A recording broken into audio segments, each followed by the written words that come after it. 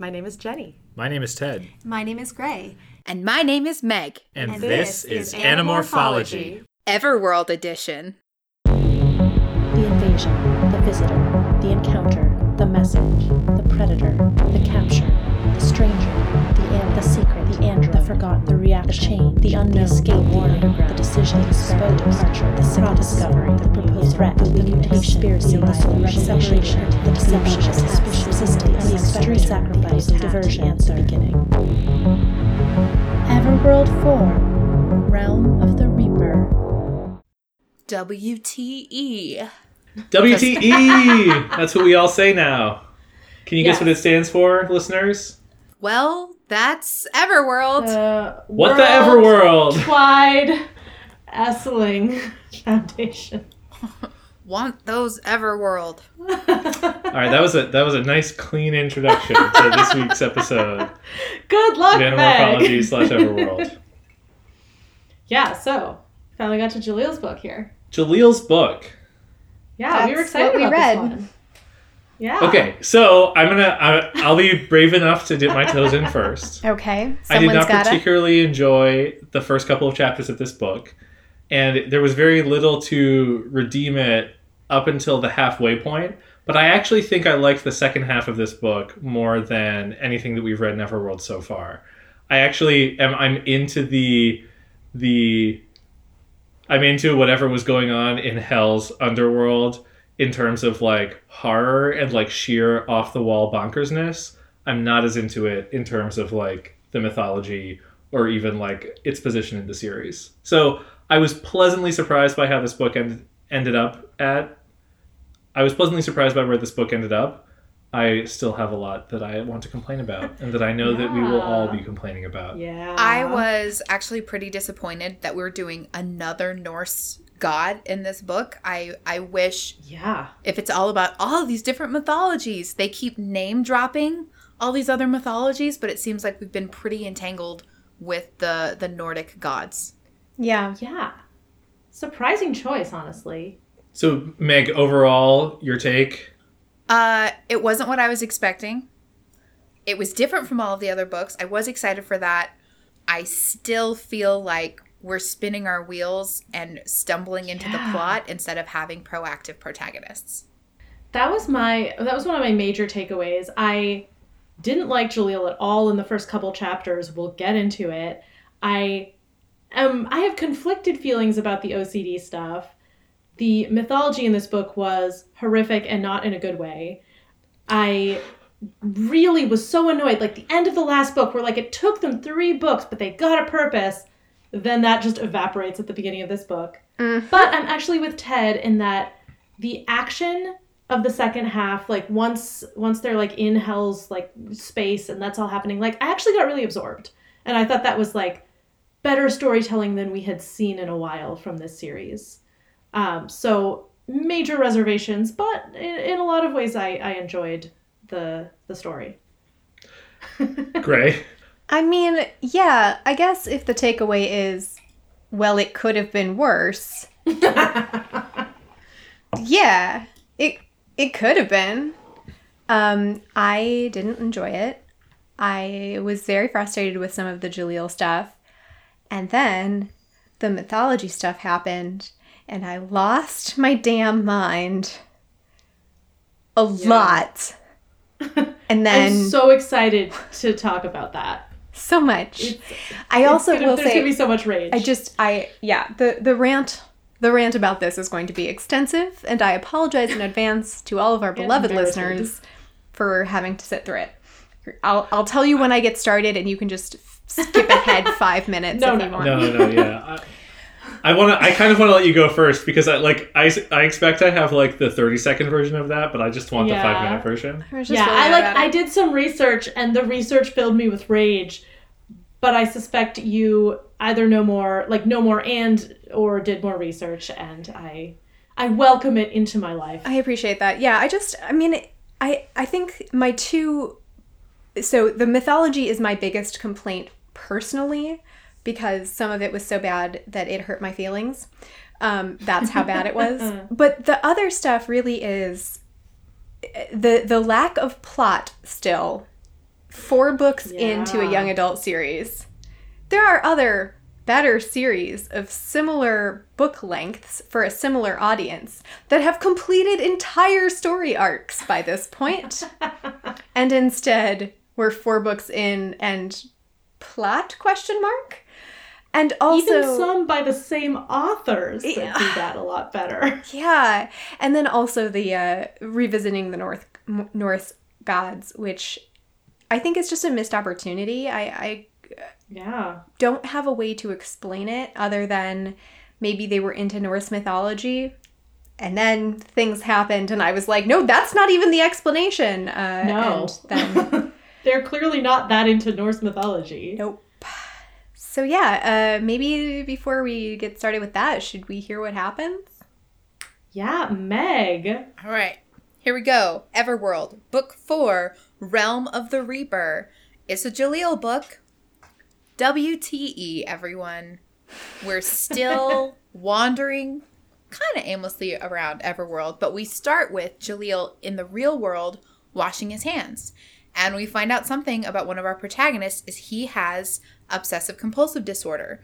Not the stuff you see in pop culture where someone's like, oh, I'm just really tidy. But he has compulsions that he has to follow and his revolve around washing his hands and the number of how many times he does it. So real world Jaleel is dealing with that, but Everworld Jaleel doesn't have to. Something magic about it. We'll talk about it. They try to attack a pig to get food, and it all turns around because the pig attacks them and then steals the last of what they have. And what they have is like crust of bread and some tiny wormy apples because they were minstrels to this town family place. They were minstrels there for a few days, and then they realized that, oh wow, these people want more than just song and dance. They want good times. And they're like, sorry, that's not for us. We're young adults and we have to leave right now, immediately. So as they're still bickering, this book has a lot of bickering scenes. They're walking around and they see this small town and they smell fresh baked bread. And Jaleel did bring in some cool like world building things to point out, oh look, those are communal bakeries outside of town. And so I did like having a very competent main character who could take in information and make really good deductions. I did enjoy that. But they get a real skeevy feeling about town. And so as they're trying to leave, a column of soldiers march up. And as soon as the text said something derogatory about one of the soldiers' high voices, I'm like, I bet they're all eunuchs. And I was right. So they get marched into town, and it's like a prison town where everybody's fed and everybody's happy, but really everyone knows they're doomed because it turns out this town is in possession of, what am I trying to say? This town is owned by... In service of? Yeah, in service of. That's a much better one. This town is in service of Hel, Hel, who is Loki's daughter and the goddess of Hel.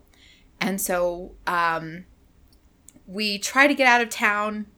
Not very hard. Feel like we could have come up with a better plan, especially because, okay, listen, this is meta summarizing. Jaleel comments on how there's an easy way out of town because they've thrown all their refuse over the back wall and it would just be easy to climb up and over. And I'm like, didn't use that to get out. But anyway, garbage pile there. They go downstairs into Hel, and Hel comes into town to find true men for her pleasure times. And not only do we have some quote unquote true men in our group, but they're from Earth, and that's of particular interest to her. So she captures all of them. She was pretty cool as like Ted, you were saying that the horror elements of this book were pretty interesting. So she's literally half alive and half rotting and dead. And her alive half is very beautiful and her dead half is very disgusting. She has a very strong sense of interior decoration. She leads them down. She leads them down the fellow brick road. which is just a group of fellows who are buried in the ground up to their mouths, and they walk on top of their skulls like bricks, like cobblestones. They spent like 3 pages on this horrible, horrible road. But we find out that Hel has captured Senna. Senna has told Hel all about these Earth kids, and that's why, like, Hel particularly wants them. We try to escape and get away. We jump down this really big, long tunnel that's full of crucified people all nailed to the sides of it. Jalil finds Senna, who's also been captured by Hel and is hanging by these very thin threads. The two of them go way down below. And we had some really interesting stuff with Jalil and Senna that I did enjoy. And I think we'll talk about that later. We don't get a ton of answers, but we finally do know how Jalil and Senna are connected. And at one point in the real world, she was considering to have Jalil be her champion. And to prove, I guess, her powers, she took away his obsessive-compulsive disorder. She took away his compulsions for a short amount of time. So that's why he's magically connected to her. And while we're down there, we meet a whole lot of critters and creatures. We meet more Hetwan, and we meet a particular Hetwan monster who swallows them alive, and we had flashbacks to Megamorphs when Rachel had to puncture the sea monster's lungs to breathe. Yeah. We use our little Excalibur pocket knife to puncture a blimp extra skin. Listen, Apple Grant does great aliens. Why they're putting all the aliens in a mythology story? Again, it's a mystery. But they make it out. The Hetwans are animating all of the bones of Hel's victims that have been cast down here. And they are animating these bone animatronics to dig their way up to where Hel is. Senna is like, I'm sorry, this isn't for me. And she disguises herself as one of these skeletons and vanishes. Jalil reunites with the rest of the team.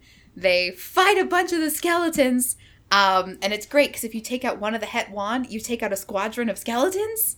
And, sorry, I did tell this a little bit out of order, but, and then we also meet a dragon. There's just a dragon down here with a ton of treasure, and we all get away. Senna's with the group now. They're really Wait, they don't get away from the dragon. Don't they have to go? Are they with the dragon at the end? The dragon sends them on an errand. Oh, the dragon sends them on an errand. They make a deal with the dragon because Christopher's weird obsession with leprechauns ends up being plot relevant. And the dragon is like, I need you to go on a fetch quest for me to get my stuff back from the leprechauns. I don't know why we have to listen to this dragon. I don't know why we can't just say, yeah, we'll do that, and then just never come back, which is what I mean, that also seems likely that that's what will happen since, I don't know, stuff gets dropped in this series. They'll just go off to the leprechauns and then never come back. Meg, I just want to give some space to commend you on the truly excellent pun you snuck into your summary. I was bowled over. I was going to take Gray was so bowled over, she's gone. I was going to take really good notes this time. Because, I'm like, I have to do the summary. And I was doing just like one sentence per chapter so I could do the summary. And then I just wrote Fellow Brick Road in like 4 lines of text high and didn't take another note for the rest of the book. So I was like, this is as good as it's going to get. It's so bad. And you should feel bad about it. No, that's a lie. I mean, I laughed. You should feel great about it. So, also, I don't know if this is technically part of my summary, but my book also has the iron-on t-shirt. Yeah. Creepy. In case we want Hel's face on a shirt? Why would we want that? Oh my gosh, what's your shirt? Should we make shirts? It's from this podcast I do. It's from a 90s book series that I don't like. None of us like these, do? Okay, raise your hands. Do we like reading Everworld? No. Oh, no hands went up. I like critiquing Everworld. That is fun. So, again, I will say it took me a while, but I did enjoy the second half of this book enough that I'm curious about it. I laughed in a kind of horrified way at the punchline of the book, which is leprechauns as a running gag that they're going to try to address.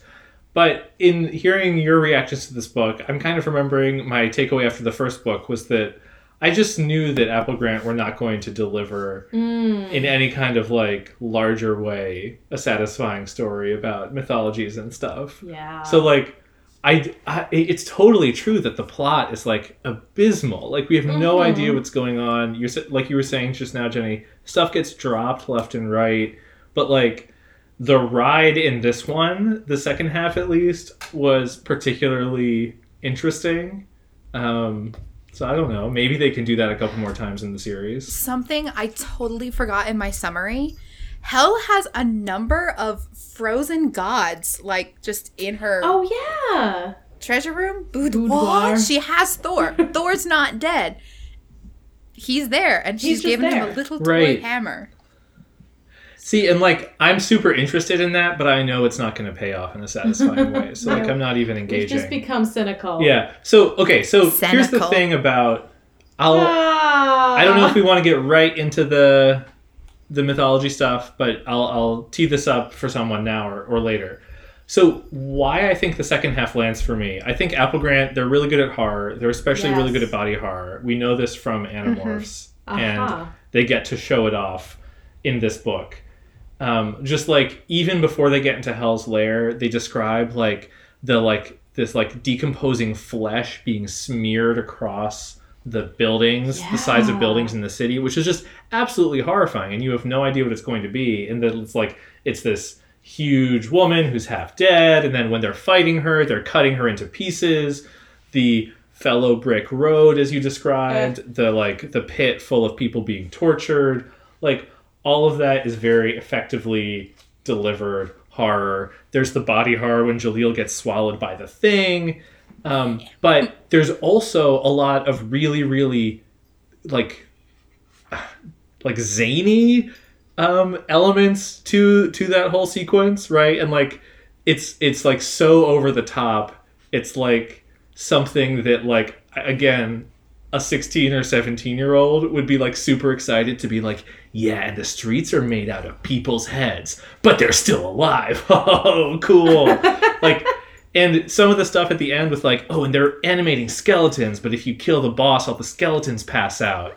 You know, like, and like the snake is so long, it goes all the way from here to there. You know, like, it's like, it feels very fun and over the top and like not at all well grounded. I feel like if I were playing like a fantasy video game in the 90s that was just like as derivative as possible, like if the game had like good mechanics or something, I would enjoy it because like it's fun to see skeletons and stuff around, but like it doesn't hang together. And like, why are the aliens are invading Hel in order to do this other thing? It doesn't make any sense at all. So the alien thing, Meg, when you said that, like, that really clicked for me. I was like, wait, why are there aliens? Thank you. Like, one of the potentially, like, compelling ways to use mythology in a fantasy story is like, okay, whoa, we have all of these very different, like, elements. Like, we can draw on so much different stuff. So we need to, like, find the interesting parts of mythology to pull in and, like, oh, how would these gods interact if they actually met in real life? But instead of that being the problem or that being the constraining factor where we have to work within these existing mythologies, they're just introducing aliens. Like, they're so imaginative with the aliens, but, like, it is giving them this escape hatch from having to work within the limits of mythology. And even when they're dealing with the mythological elements, they're not really dealing with the actual mythological elements. And like, constraints are a thing that makes something really interesting, potentially. Like, the material that like all the mythology in the history of the world gives them is so rich, and they're just choosing not to use it, really. Like, they just want their own weird imagined version of Hel, which I want Gray's take on this momentarily. And like, and only really engaging with the Norse gods and the Knights of the Round Table, and like just leaving so much material on the other table that's not round.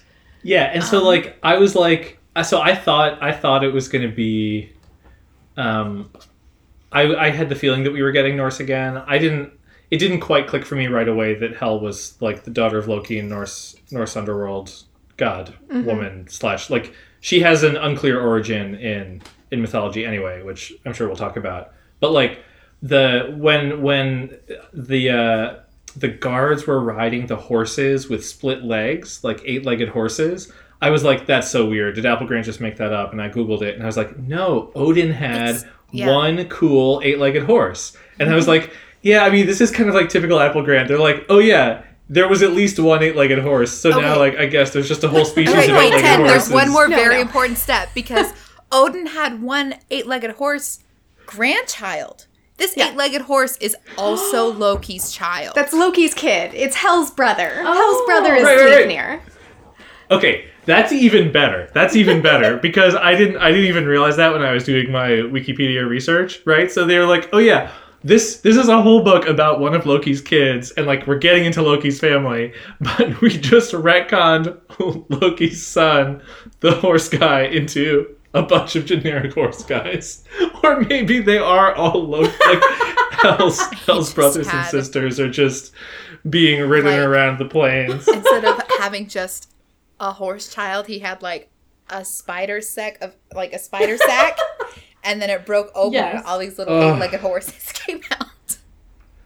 Yes, that's so stupid. They're so cool, and I was Thank you guys for correcting me on that. Yeah. What a missed opportunity. Also, and they had the talking pig. Why couldn't they have a talking 8-legged horse being like, I am Loki's son? Mythology. Nay. Mythology-wise, how do we feel about there's just elves and dwarves now? Where do the elves come from? Is that a Celtic thing? No, it's a Norse thing. It's a Norse thing. It's a Norse thing. There are elves in Norse mythology. Hey, Gray, do you want to go on an Apple Grant? I think it's time for a rant from Gray. Well, I wanted to know, did Jenny have any additional thoughts on this before I yell about things? No, I'm ready for you to yell about things. Okay.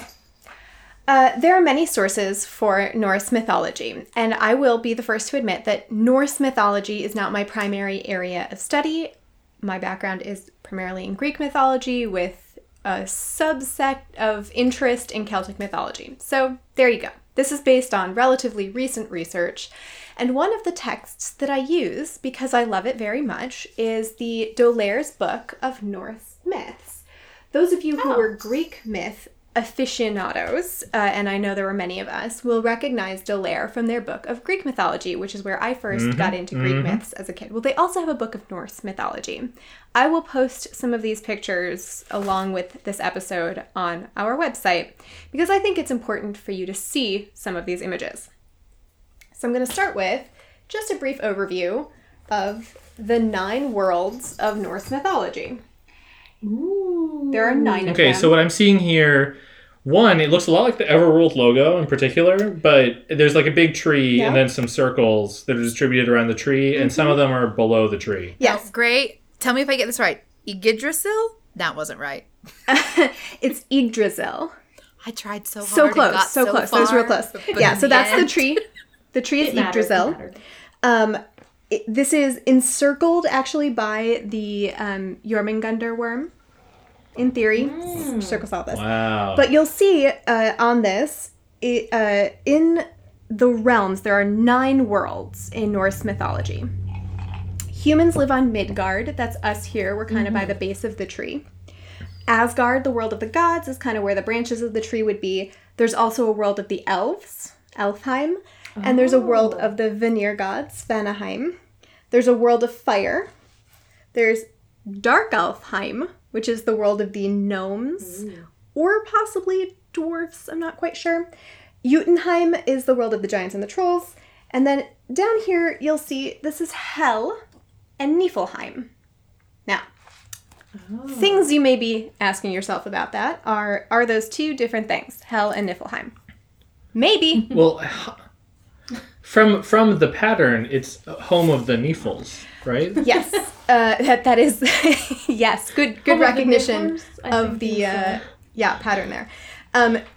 So the way that kind of the Hel story plays out is a little odd because as we mentioned earlier. She is the child of Loki. And Loki has sex with a terrible, horrible, awful ogress, hag. And from her, he has 3 children. The first, I don't actually remember the order. I should have looked that up. He has 3 kids. One of those kids is Hel. The other 2 are, is it Sleipnir? Hold on, we're just going to find that page because I lost it while I was showing you my picture. And it's pretty. And I want you to see how Hel is described because it's one of the things I'm a yell about. I'm really enjoying Storytime with Gray. This is Storytime with Gray. So his the children of Loki and the dreadful ogress, one is a serpent. That's Midgard's serpent, or the Jormungandr worm, whom we have already met. The other one is a wolf, Fenrir, whom we have also already met. And the third child is Hel.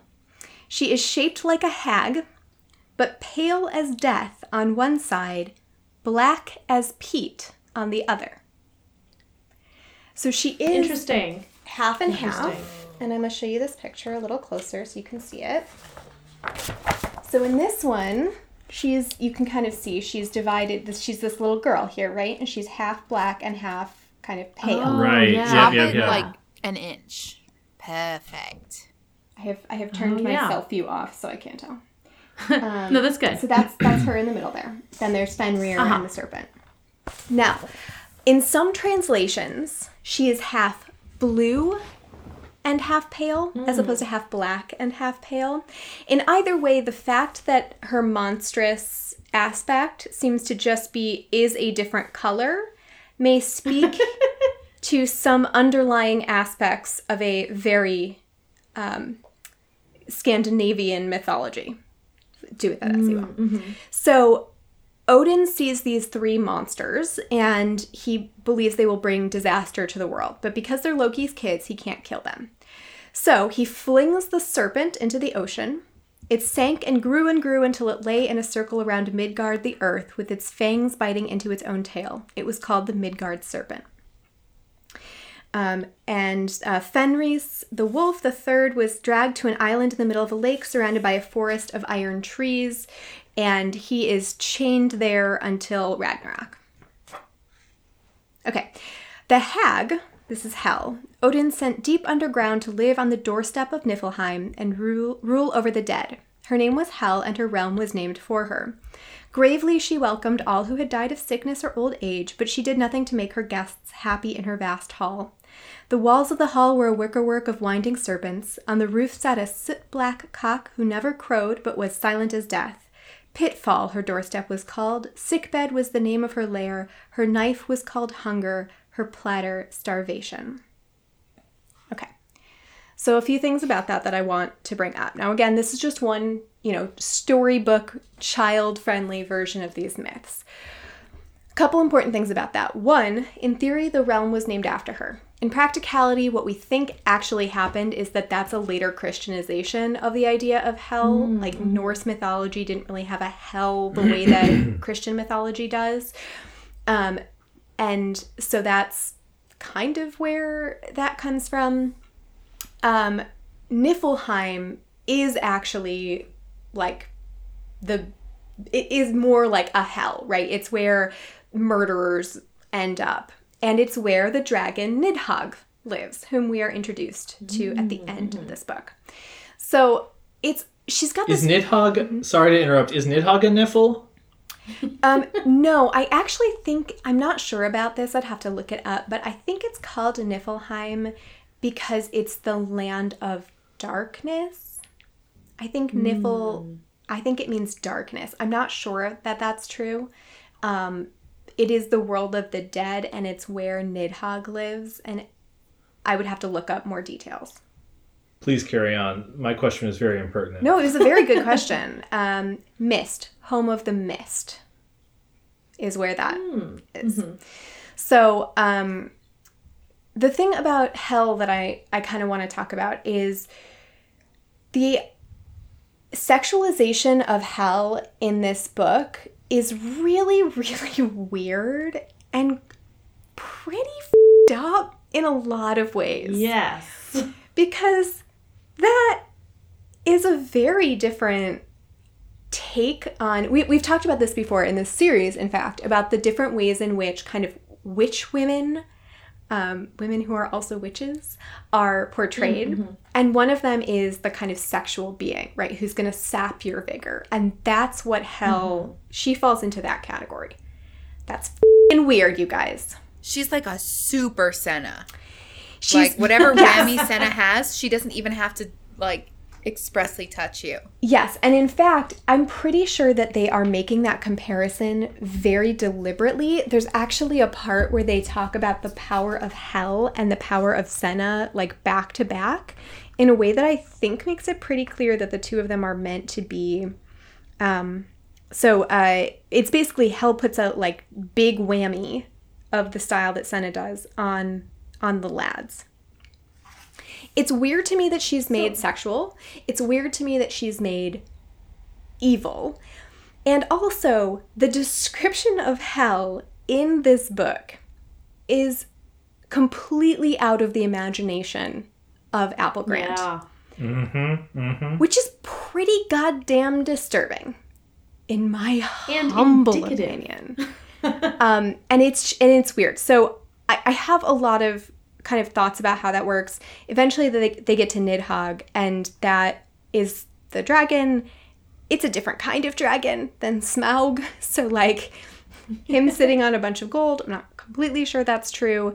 And then the other thing about the Norse mythology I wanted to bring up is there's only one Sleipnir. He's another child of Loki. He's Hel's brother. And it's weird that there's a bunch of them and that her eunuchs are riding him around the countryside. I don't know what's going on with that. I feel like this is another one of those places where Apple Grant's not trying to be... accurate? Accurate. They're not trying to, deliberately put in these mythologies. And I want them to. This is a me problem, not a them problem. They are doing something different. But if you're going to rely so heavily on world mythologies... I want them to be vaguely accurate, not least because they are weird enough without you adding your freakish body horror take on it and messing up all the mythology. Thus ends my Apple Grant about Hel and the Norse mythology. At some point during this recording session, please may I take another 5 minutes to talk about the Irish mythology in here? Because it hurt my feelings and I want to talk about it. But I've talked enough for now. Well, I want to rant more about Hel, so I think we should finish the Hel rant. Great, I'm just concerned that we're going to make you read the next book, which is probably going to be a knife. Yeah, I bet the next book is Irish. Irish Heart. Yeah, I'm a yell about it now so that I'll get all those feelings out, and then when I read it, maybe it won't be so bad. Jenny, did you have more feelings about Hel? I have more ranting about Hel. Okay, so I am not well versed in Norse mythology. So I got to this thing where it's like, okay, we finally have a female, like we have a goddess. And she has a male harem that she, like, guarded by eunuchs. Okay, well, it's weird that Apple Grant chose this god, but they're probably just working with the material that they were given. So I Googled Hel and was like reading all of it, like the Wikipedia article where it's like talks about the mentions of Hel and all the different sources. And I was like, nope, this is not what Hel is like. This whole town where I was like, this must be an exaggeration of something, like Hel was like this, but it grew up into this whole town. No, none of it's in the mythology. So what we have here is they finally have a female deity. It is still all about men. This goddess is obsessed with men. She has this whole town full of men. She sees other women as rivals. She is all just about having sex with men. That's the only thing she's about. And like you were saying, great, like she is also a foil to Senna. I mean, not really a foil, kind of just, maybe, sure. She's kind of a foil to Senna. And it is that thing that Apple Grant does where if there are women, they have to exist in relation to each other because otherwise, how could we possibly deal with more than one woman it would be like you'd be like having two of the same character. So we have to contrast them or connect them in some way. So you have April and Senna, who are opposites, and then Hel, who is like a Senna writ large. And I hadn't even realized how much Senna's power is all about controlling men. That hadn't really occurred to me. It is horrible that they put in this quote-unquote powerful woman. She has powers, but they're all about men. That women don't get to exist for themselves in this narrative. Women are a huge part of world mythology, but not for Applegrand. That's my rant. Well said. Yeah, 100% it's a agree. really good rant and very accurate, and I liked it a lot. And it's so true, and we see the way that Senna affects Jalil, for example, which in theory, like, there's no reason for that to be sort of sexualized in any way, because it is for David. Right, David's under her sway because it is implied strongly he just really wants to bang her. But Jalil doesn't seem to have that same attraction to her. And so the fact that they had to be like, okay, well, how else could she control him? I know. We'll give him a mental illness, a disability, and she'll cure it as long as she has power over him. It's not great. I have a question. Do you think Jalil was planned to have this from the beginning? Or do you think they made it up by the time they got to his book? I think they might have made it up after the beginning. It doesn't feel... Okay, so... I can't decide if it's worse for them to have made it up for book 4 or to have planned out ahead of time that they would have a character with a disability that would affect his life, but they would write it out of the main plot of the book because they didn't want to have to deal with it. Like, I can't decide which of those is worse. Yeah, they're both quite bad. That's my thought, is that either they're like, okay, we'll give him a disability, but we don't want it to interfere with the story, so it just doesn't happen in Everworld, and it's not part of him. There was some weird ableist stuff about, like, it's just a demon inside me controlling me. It's not part of who I really am. When I'm like, don't like this. So I started this book, I was like, the first line is like, I washed my hands, and I was like, oh, he has OCD. So first of all, be more creative with your character's compulsions. Hand washing is a common one, but like by no means the only compulsion that someone would have with OCD. Like, you got to do the heaviest hitter. Like, okay, whatever. And I started this out, and I was like a little annoyed by this, and also a little mystified by this. Like, okay, I don't feel like we've seen. I don't know. I'm not an expert on OCD, and I know that it is like a disorder that is not completely connected to like personality traits, but it is also an anxiety disorder, and like we hadn't really seen Jalil being anxious in any way I could really recognize. And so I was like, this is kind of weird, but like, okay, actually, I'm really interested, like the idea of a character, a person with OCD, like going into a fantasy world and then being in all these situations that they can't control with like where they can't fulfill their compulsions. Like maybe their compulsions take new forms in this new world where like, you know, they have to knock 6 times on the left flank of their horse or whatever, you know, like that sounds really interesting to me. And then I got to the part where it's like, but it doesn't exist in Everworld. And I was like, what the crap? Why did you even put this in? Yeah. Like, why? What? And I feel like it's like it's going to be his temptation. Like, does he want to like stay in Everworld so he doesn't have to deal with this thing? And like, I don't know. I don't like it. No, but it's fascinating, Meg. I love your point that it's like they need a way for Senna to control him. But like I had a different, but I think equally cynical and stupid take, which is that it's like, isn't it ironic that the really rational character has a disability that makes him irrational, and he has to do things even though, you know, like, and like I think that it's like I read it as just like lazy juxtaposition of that kind, and then their way out of it is like, oh, but it doesn't affect him in like most of the story, but it's like, which doesn't make any. I mean, granted, Everworld magic, like I guess magic doesn't make sense inherently, but like it's like part of how his brain works. Why wouldn't it be in effect? Like, is it like, is mental illness incompatible with magic? Like, what is this? So mental illness was never categorized in any world myth ever, therefore it can't exist in Everworld. Oh, people still believe it in our world, so it never traveled to Everworld. It just seems really weird and ineptly handled. I'm not surprised. Like, I wouldn't expect them to be able to handle OCD very well. They also, I mean, if you've listened to Animorphology, you will have heard us rant about this as a blind spot that Applegrant has numerous times. But I think that even outside of the OCD thing, as like a alleged character trait for Jalil, they do this whole thing where like the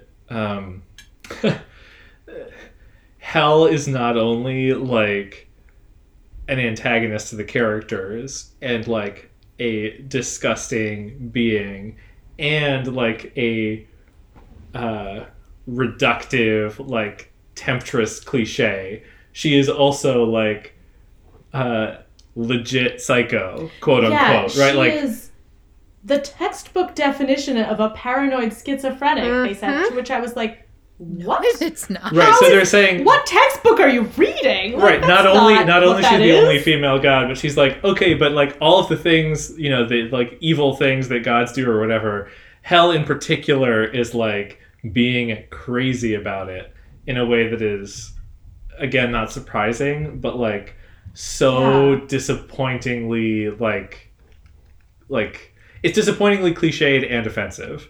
It's like, at least in Animorphs, when they were like calling people nuts and like portraying mental health issues as like only existing as like hallucinations and delusions and stuff, at least they weren't like magnifying that into the form of like a like evil god and being like, see that's what mental illness is. Like, this is just so many times worse than what we've seen from them before. And the parallel between Senna and Hell is also a ridiculous one to make, because like when Jalil gets Senna to admit that she's actually power hungry because it's the only way that she has to survive, like that's like I feel like Senna is like, I'm reluctantly coming around to her being like an interesting kind of somewhere between an anti-hero and an antagonist in her relationship to the rest of the group.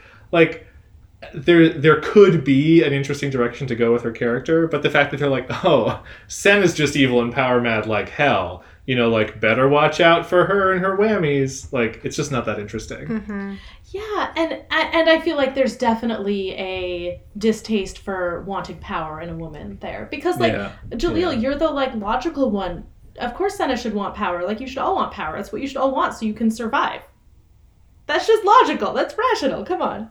So, going to the scene in Real World that takes place a few months before the book happens, Senna approaches Jalil in a classroom while he's washing his hands. From the way that scene is written, it seems like she's trying to decide if she wants Jalil for her champion. So now she's thought about recruiting Jalil.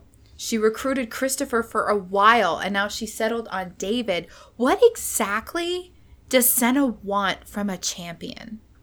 Right? Like, what's her criteria, and why did both Jalil and Christopher, like, fail the test? And yet she brought them anyway, so they I think only that was sort an of accident failed. still. Right. Ooh, I think it might have been, she might not have been totally in control. I do hope, like, I would much rather have it be an accident than have it be like, Jalil is the great-great-great-grandson of Thor or something. Like, I hope we don't find out there's some prophecy that involves these four kids. Oh, now there's a prophecy. Okay, hang on. Senna is recruiting a champion. Why is she looking at guys her own age?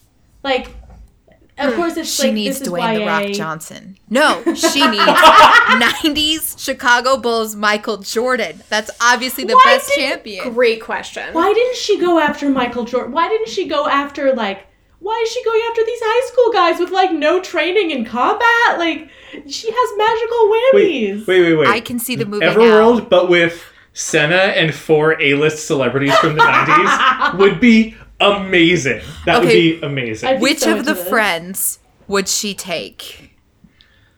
Oh, none of them. They're not. No, they'd be useless. I think Michael Jordan, yes. Okay. Brendan Fraser. That's a good one. Lucy Lawless. Oh, the yes. Applegrants would love to write about Lucy Lawless. They absolutely 100% would. And Sarah Michelle Gellar. Okay, I want to go on this dream team. I feel like we want the characters, not the actors in some of these cases. Sarah Michelle Gellar's stunt double. Yes! There we go. There you go. Oh, goodness. Who is married to one of the stunt coordinators on Buffy. Wow. Well, that's I'm lovely. 80% sure. Oh. I thought she was... They were on an episode of Buffering. So wait, cool. This is a little bit. It might have been Faith's double. I'm sorry. I'll need to check those facts. That's awesome. They came onto Buffering and they did an interview and it was very cute. That's super cute. This is circling back to something that we've been talking about, but I feel like their world building is they're following the rule of cool, which I associate with, like, if you're playing a role-playing game, you're Dungeons and Dragons, and someone's like, I want to do something, and you're like, is there a rule for that? I don't know, but it sounds cool, so let's just go with it, right? I feel like for whatever Applegrant's definition of cool is, that is their complete approach to mythology and world building. They're just like, wouldn't it be awesome if she was half dead and had like a town full of eunuchs and then like all this other stuff, and like that I sort of would appreciate, like, that's kind of my approach to world building for the purpose of like playing a role-playing game. Is like, I'll read about, like, I might read about Hel, the Norse god, and be like, oh, there's some interesting elements. It's a bad guy that has two different halves, and maybe the two different halves have different powers or stats or something, and there could be kind of like a puzzle in that battle, and like, what kind of cool lair would there be? How about some skeletons? Everyone likes fighting skeletons. You need some like minions in the battle. Okay, great. Now, like, it's 20 minutes before the game starts. I have enough to get people through it. Let's go. Let's play. But like, totally their approach. That is not, I would not write that down and then call it a book for like a YA audience, right? Like, that's like, we're gonna kill Hel in a role-playing game and then move on, and no one's gonna remember that ever happened. Ted, I like, think... So you go. You finish. No, I was just gonna say, so like, I think that the stuff that I like about it is just like, yeah, like, I would run this in a D&D session, but like, I think, like, and I don't really expect more from them at this point. Sadly. I should, though, right? Like, I should expect more. Animorphs is so good! What were you going to say, Meg? Well, I think it's really interesting that you invoke the idea of rule of cool, because a lot of their really amazing world-building stuff is just observed by the characters, but doesn't actually lend to any of the storytelling. So, like, we had a moment where the sword does work on her living half. Did it actually work on her living half? Or it did. It did, yeah. She's vulnerable to the sword. Generally, like, the stuff they observe about the town and the stuff that we just see walking through, it's stuff, and it's exactly what all of the books have been doing, is we wander around and we see cool things, and sometimes cool things happen to us, but there needs to be like one more step where they take what they know and they take what they see and they synthesize it into a solution for their problems, or a solution to drive the plot forward. Well, for that, there would need to be a plot. And that's like the most... I'm sorry. That's the most confounding thing for me, because, like, the premise of Animorphs is perfect. Like, it is a brilliant premise that, like, creates this ongoing conflict where there are clear goals, and, like, you know, Animorphs as a series is not perfect, but, like, that premise is great, and it gets them into the action right away. The first Animorphs book, incredibly effective. We said this in the summary and in, like, our takes, but, like, I feel like it's worth saying again, they still don't really have a goal for themselves. Like, the back covers keep being like, will they ever find Senna? Like, yes, they find Senna, like, every book. They hang out with Senna. Senna maybe disappears, but that doesn't really make a difference. She's not going to help them anyway. That is not their goal. They sort of had a goal at the end of the last book where they were going to change Everworld in some unspecified way to, like, make it so that, like, Everworld wouldn't want to invade our world. But they dropped that? I think Everworld would be much more effective as a television series than a book series.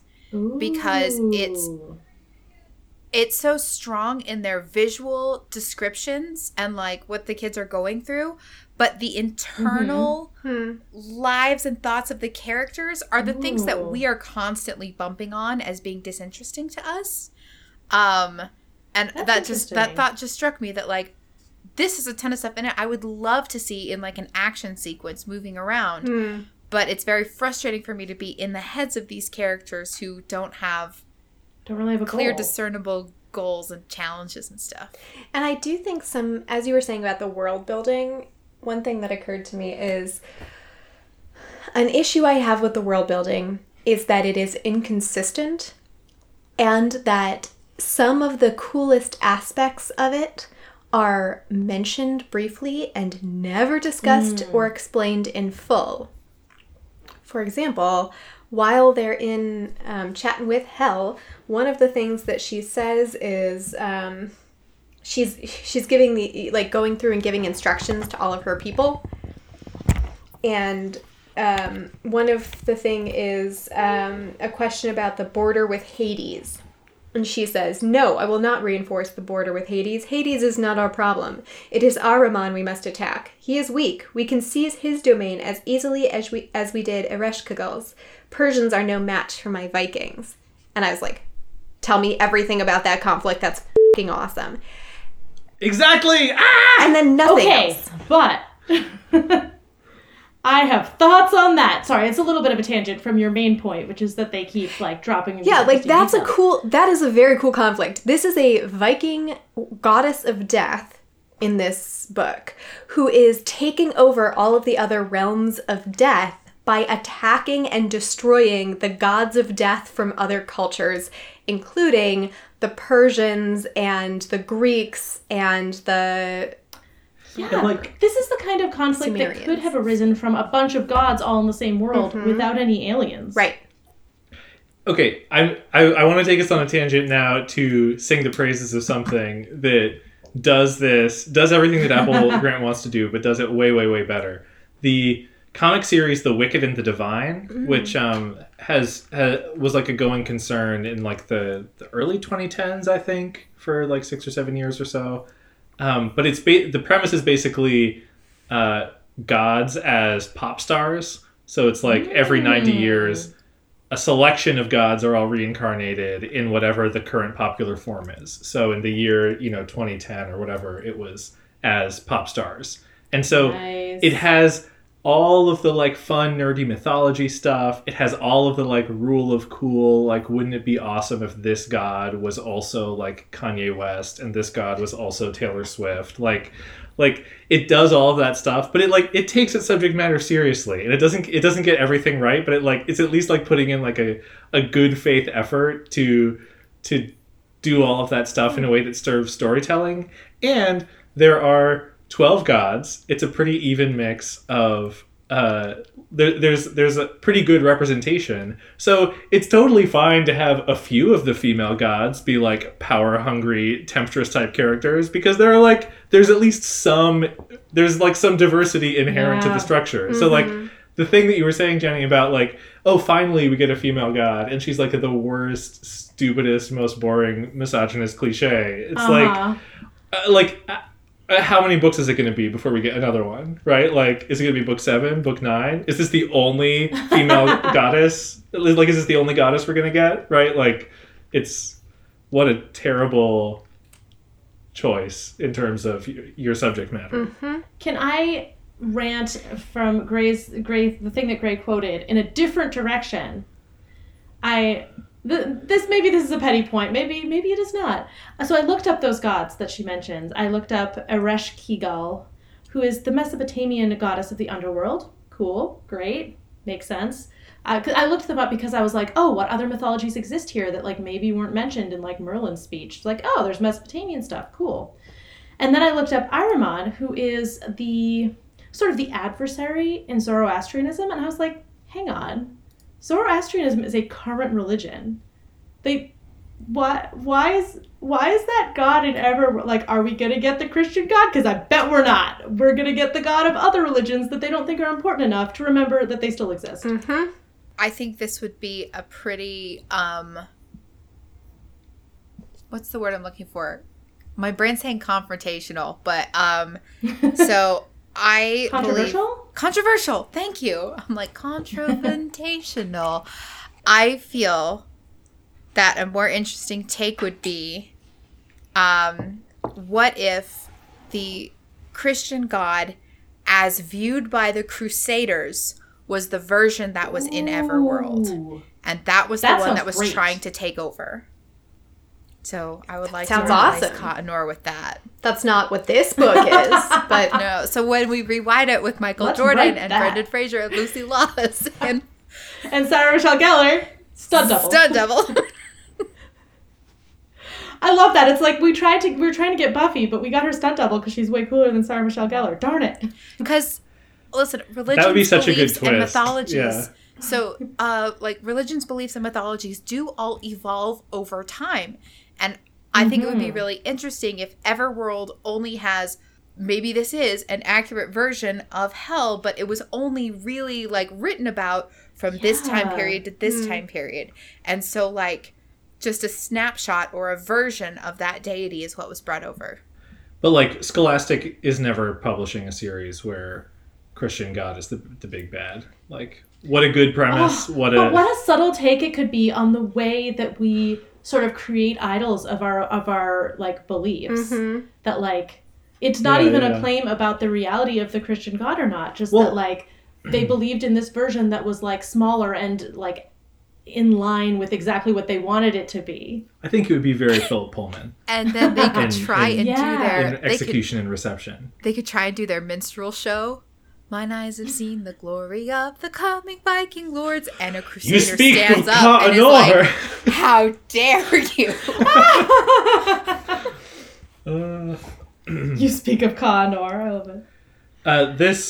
That's great. We've had a few good, like, fanfics. Jenny, do you want to just write the rest of Everworld for us? Absolutely not. It's a terrible premise. I don't know where I would go with this one. They don't have a purpose. Listen, remember in our first episode where I'm like, 4 is a horrible number of characters, but there's 4 of us? You called it, yeah. I feel like we should go to Everworld. I would like to be Christopher. That's actually funny.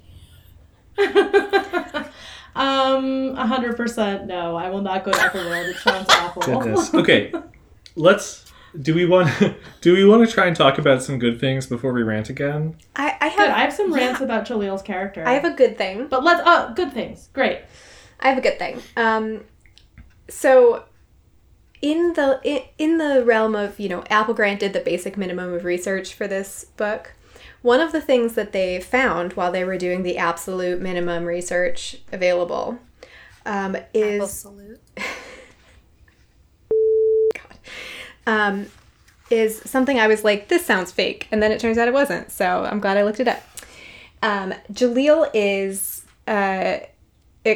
arguing with Senna about whether magic exists and whether there are rules in Everworld, which is something he's very concerned with. He wants to know if there is what he calls software for Everworld. Everworld exists. There must be rules that control it, even if they are not the same rules that control our world.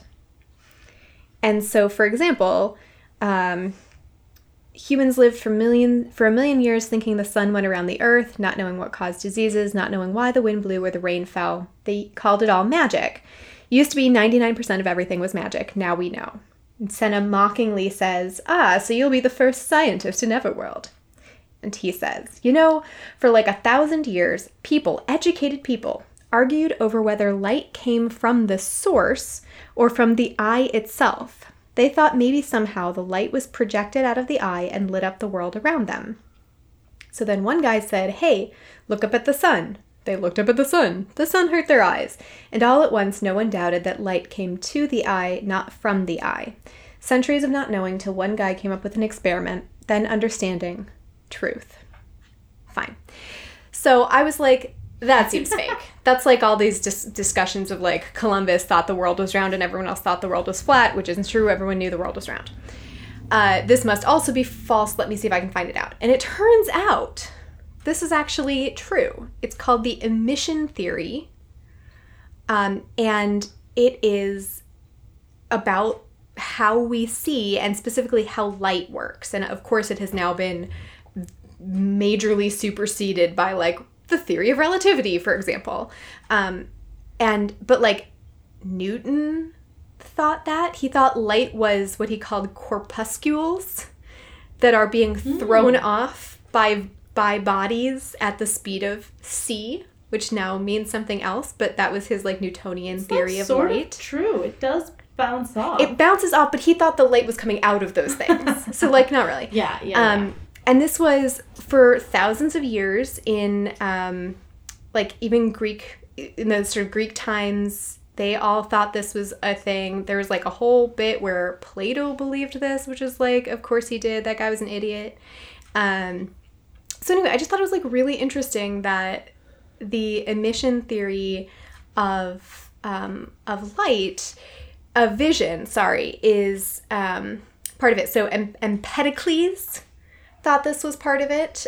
He believed Aphrodite made the human eye out of the 4 elements, and she lit the fire in the eye, which shone out from the eye, making sight possible. Whoa. And then he realized that was real dumb, because if that was true, you could see during the night and also during the day. Yeah. So he said, actually, it must be an interaction between rays from the eyes and rays from a source like the sun. That'll solve that. Plato believed it. Euclid believed it. Euclid did not believe it. He questioned it, because then how can you see the stars immediately if you close your eyes and open them at night? Anyway, it went on for ages. And one of the like pieces of evidence for it, which I thought was really funny, is cats' eyes can be seen in the darkness. And therefore you must be able to see by the light coming out of your eyes bouncing off the cat's eyes. That's how you see their eyes in the dark. Again, this is like so dumb, and the fact that it persisted for thousands of years is like ridiculous. I'm sorry, Newton actually, I said earlier, Newton did not believe that it was light coming out of the eyes. He thought it was light that entered from the eyes, the corpuscles that came off the objects. So I'm looking at this microphone. Bits of the microphone are coming off the microphone and going into my eyes, and that's how I see the microphone. Anyway, I think it's like, ow. Don't worry, you have glasses. Yeah, the glasses really help. Anyway, I thought that was like an interesting... Wait, but how can you see through your glasses? I looked at a knife. Wouldn't that block the corpuscles? No. And glasses are made of special material that let corpuscles through, but in safe form. And bigger, so I can see them more. Than ours, yeah. Which is why... It's very thin glass, so corpuscles can pass through them more easily. That's right. Anyway, I thought it was really interesting our eyes are too sensitive to corpuscles, so that's why the image is distorted. I also liked, along the same lines, when they are walking with Senna and they're all completely exhausted after the battle with the Hetwan and the Hetwan monster and the skeletons and stuff.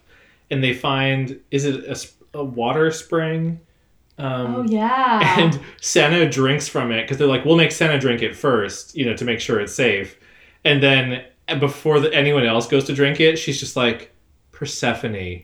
And everyone's like, oh man, Persephone ate stuff in the underworld and they couldn't leave. So we don't know how anything works. So, okay, I guess we won't drink. And Senna's like, ha, ha, ha. I gotcha. I loved that. That was a great use of like high schooler mythology. Yeah. And a very funny character moment. So, Gray, the thing that you read about Jalil being like, maybe I could figure out this world, like, I'm actually a little bit like, he should have gotten there within, like, the first 2 hours of being in Everworld. Like, part of these books is that, like, the kids have to be like, this makes no sense, is impossible, because they are the reader perspective on this world. So they have to, like, acknowledge how, by the rules of our real world, this is all completely ridiculous and wouldn't happen.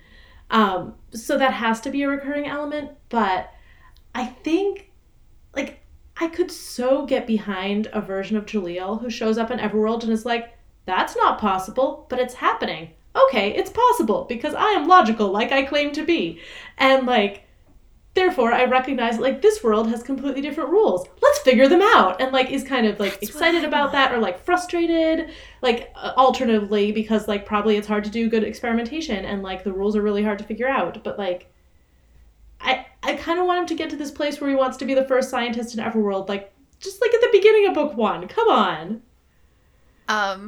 I think we have proof here that Senna is a terrible student because she's like, I met the Kuhatch and they had like some human book. And I'm like, Senna, that's the textbook you all have. That's such a good point. Very good point. But I agree with you, just Jenny, puts that the whammy on her teachers. We keep getting like these tiny seeds of potential character goals or growth. Uh-huh. And I feel like they're doing a thing where they're trying to set up each kid here in cycle 1 and we'll actually see character growth in their 2 books. That's a hopeful prediction. We'll see some character progression, growth, or goals in our second set of 4 books. But it's really frustrating that we're 4 books in and we're still just getting setup and exposition and exploration without a determinate path. Yep. Mm-hmm. Yeah. Very annoying. Yeah, and also I feel like Jalil in particular, they've really like, I don't know, kneecapped him. Is that a thing people still say? That like he has so much potential to be a really interesting character. Like the OCD thing could have been fascinating if he was like trying to navigate this world and like navigate this mental illness. And if he were actually had this scientist's disposition towards everything where he wasn't like, well, this just isn't possible, or like, you know, objecting to stuff, but actually curious about it, that could have been so interesting. And instead, he is just not either of those things. I feel like they've just sort of reduced him to a bit of a side character in the previous 3 books.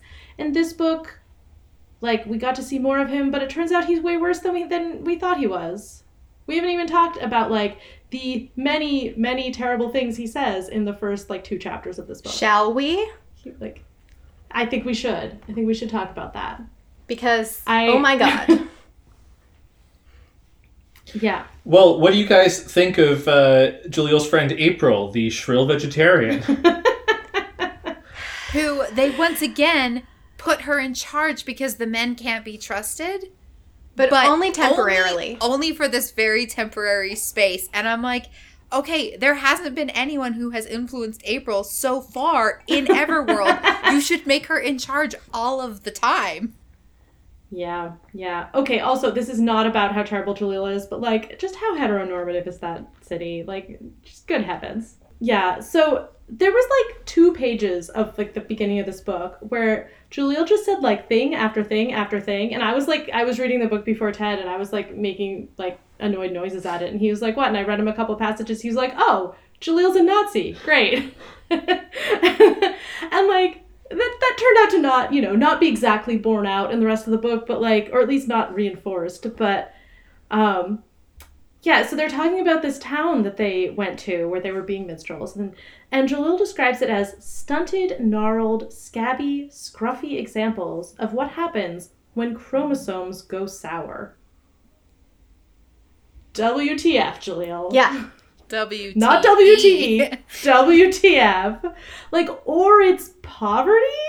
Or these people have no resources because they're in this world where these gods are, like, messing with everything? So, like, I did say that, Jalil's a Nazi based on that thing out of context. But I do want to give what I think after having read it. My take is that this is Jalil diagnosing, or it's Jalil and Applegrant diagnosing these people as horribly inbred, because this is like where their one attention to detail in like the reality of Everworld as having existed for 1,000 years, but these people have not left or anything. So like I didn't. He mentions it a couple of times. I don't buy the evolutionary psychology theory that Jalil espouses that the girl in the village has an evolutionary imperative to find new DNA.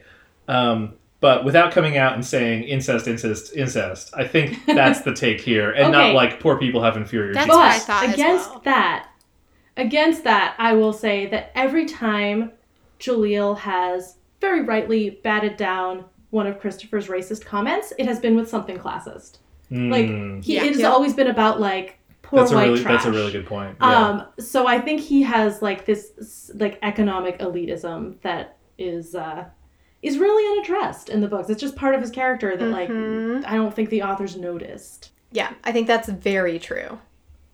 But also, the guy in the town literally sleeps with all the farm animals in his bed, right? Like, that wasn't a joke, right? That was an observation of what life is like in this town. I mean, it's probably they sleep with the farm animals inside the house where it's warm because they only have, like, one building. Because they watched A Knight's Tale, and there's a line about that.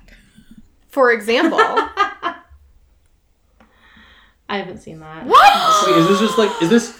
Sorry. No, I want to ask, and maybe... Should I see this?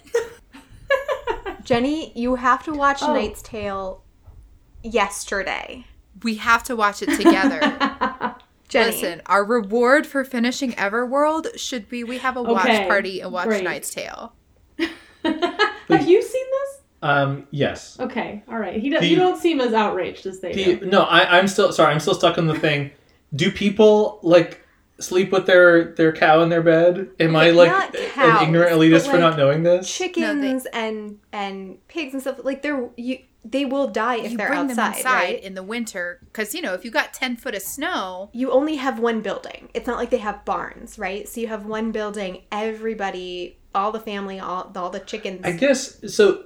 Maybe it's me and Jaleel imposing our worldview here, but like it sounded like it wasn't a one room. I wasn't reading it as a 1 room home. I was reading it as they sleep.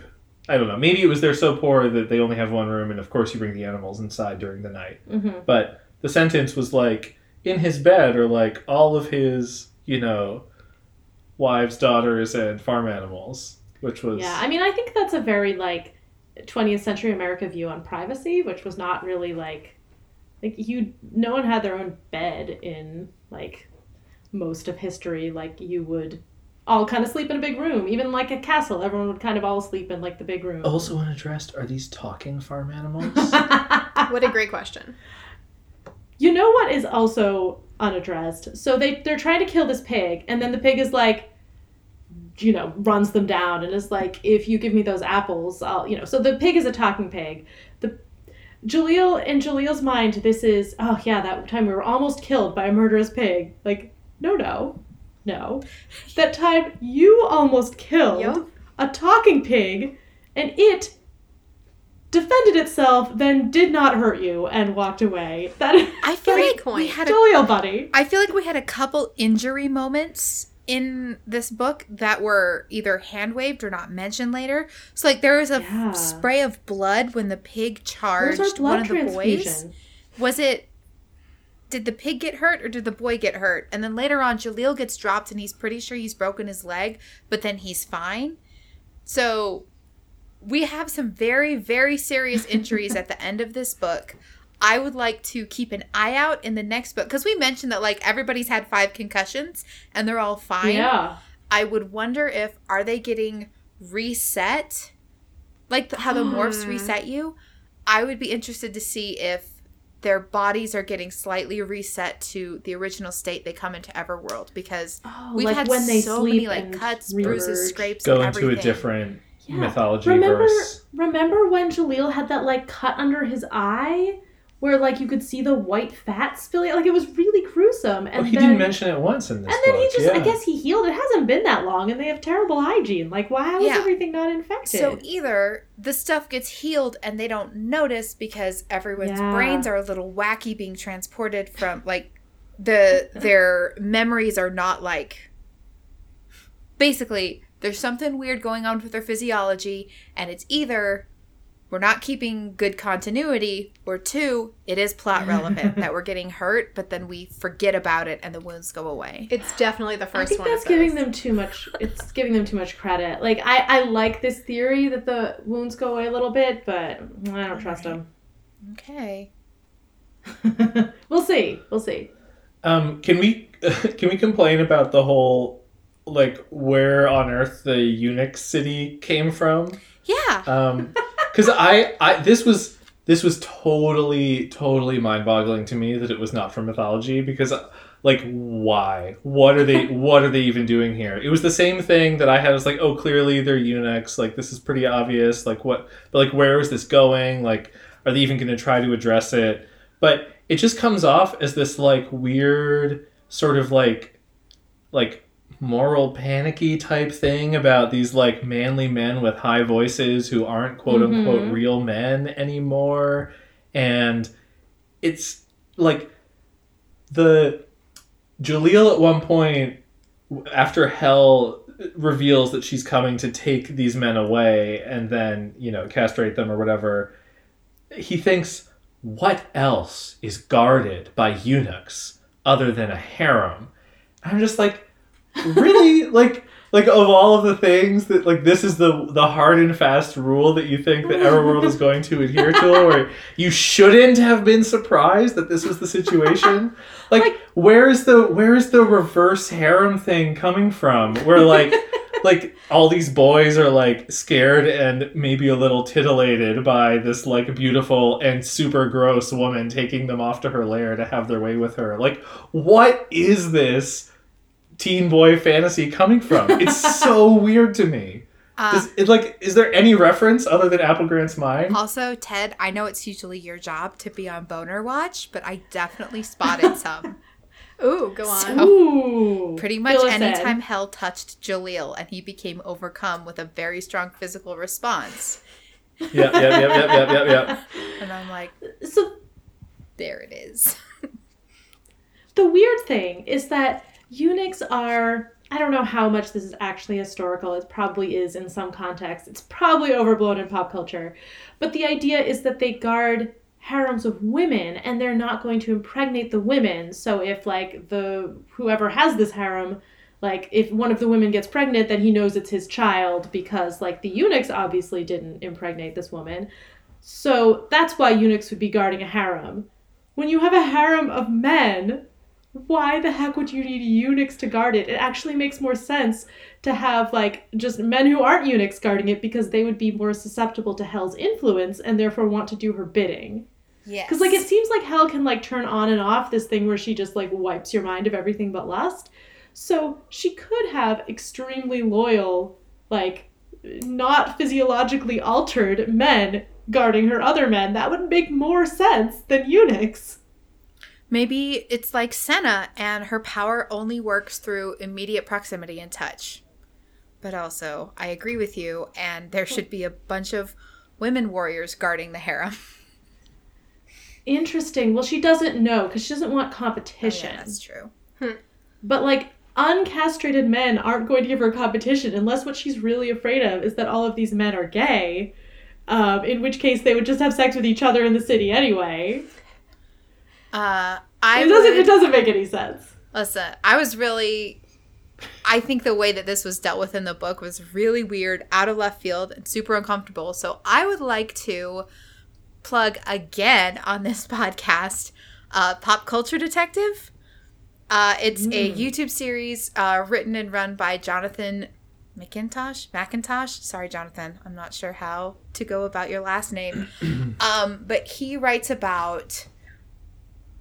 At the base of it, he writes about media tropes that harm men.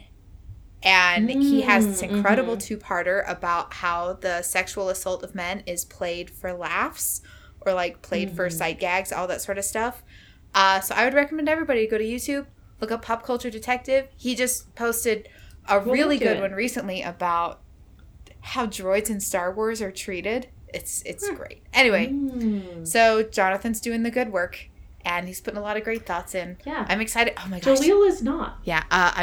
He's working on this other video. I'll cut this out in the edit. But he's working on this video right now about why are so many of our board games about colonization. Like Settlers of Catan and like Inca Gold Rush and like all that sort of stuff. And it's really good. That's a deep well. I support him on Patreon and he's awesome. All right. So anyway. Jalil is not doing the good work of not undermining men. He at one point in addition to like his like calling April shrill and the extensive commentary on the eunuch's voices, at one point David pursed his lips, a strangely feminine expression of disapproval. Way to police your fellow men's like body language, Jaleel. Like, what? Why? I want to jump in with another recommendation. So if you are interested in a fun historical AU about a reverse harem situation, I will recommend Ooku the Inner Chambers. It's a manga series by Fumi Yoshinaga, which is about what if a disease wiped out most of the men in Japan right around the time Japan isolated itself from the rest of the world. Ooh. And over the course of that 100 years became a matriarchal society. Ooh. And it takes place inside the female shogun's like inner sanctum where all of the gender roles are reversed. And it's like a pretty serious AU of like hundreds of years of history with this like only in Japan gender roles have reversed thing. Cool. It's super interesting and way, way, way better than Everworld. A theme. So what else do we have to say about this one? Okay, so I actually, despite the fact that they have no plot, I really, and like the main source of like hanging out with these characters is them bickering with each other. I actually did enjoy the whole sequence where they were trying to cross the river. At some point, they were like talking Fording about the who should river? go first, and like, are they gonna That was fun. something? I don't know. But one of them at some point said like, oh, you know, like if I turn around, you'll kill me. And it was like, I'd kill you for a breath mint. And I chuckled a little. I was like, yeah, these people all hate each other and they all deserve it. But it was kind of fun. And like, they try to cross the river. It's a bad idea. They almost drown. April saves Jaleel. Like, that whole sequence, I didn't mind on its own terms. I sort of enjoyed that. I liked the moment where Christopher makes a joke about Senna turning into a skeleton if she gets a makeover, and it like doesn't get a reaction from anyone. And then Senna reveals herself and changes back from bone into flesh, and Christopher's like, you got a makeover, and she's like, it wasn't funny the first time. That was great. That was great. Jokes Very at Jaleel's expense are Christopher's expense are priceless. I also It's the only real humor. Another good horror sequence that we haven't talked about is Jaleel's nightmare when he flips back into the real world and then runs into Senna is so good. So he's like working at his like fast food job or something, and then like some like chicken he's cooking turns into Senna in a like absolutely awful way. And then he wakes up and he's like, okay, I'm back here. I'm gonna go to the bathroom. You know, like I'm gonna wash my hands. You're like, I'm given to the compulsions. It's fine for now. I'll check behind the shower curtain. I always do that. I mean, it's really silly. And then Senna's behind the shower curtain. I was like, perfect jump scare in book form. I was like, that was really, really, really well done. No, that was so, great. Props to them for pulling that off. Yeah. Much better than the multiple cycles of dreams in that horrible Rachel Kryak book. Yeah. Alva Grant didn't write that one. They just drafted it. So they haven't been sleeping, but Jaleel is having dreams. Like when you fall asleep in Everworld, you wake up in real life. But I guess if you're asleep in real life and asleep in Everworld at the same time, you're having your dreams that you were having in real life. I guess.